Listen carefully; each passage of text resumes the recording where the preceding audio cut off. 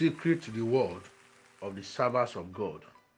The book of Luke chapter 15 and verse 31 says, "And he said unto him, Son, thou art ever with me, and all that I have is thine." You must not be ignorant and be deceived of your great reward for serving the Lord. Those who serve God are children of God, and all that is God's is theirs. According to Psalm 24 verse 1. Therefore, the heaven shall pour out blessings upon you today that will last you for a lifetime in the name of Jesus Christ. Your land shall yield its increase.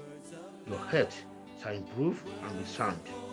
Your business shall prosper in the name of Jesus Christ. Your doors shall be opened perpetually for bomber harvest. Your enemies shall stumble and fall before you. No weapon formed against you shall prosper. The hand of the wicked shall not perform its desire in your life in the name of Jesus Christ. Thus says the Lord, and it shall be unto you according to the word of God.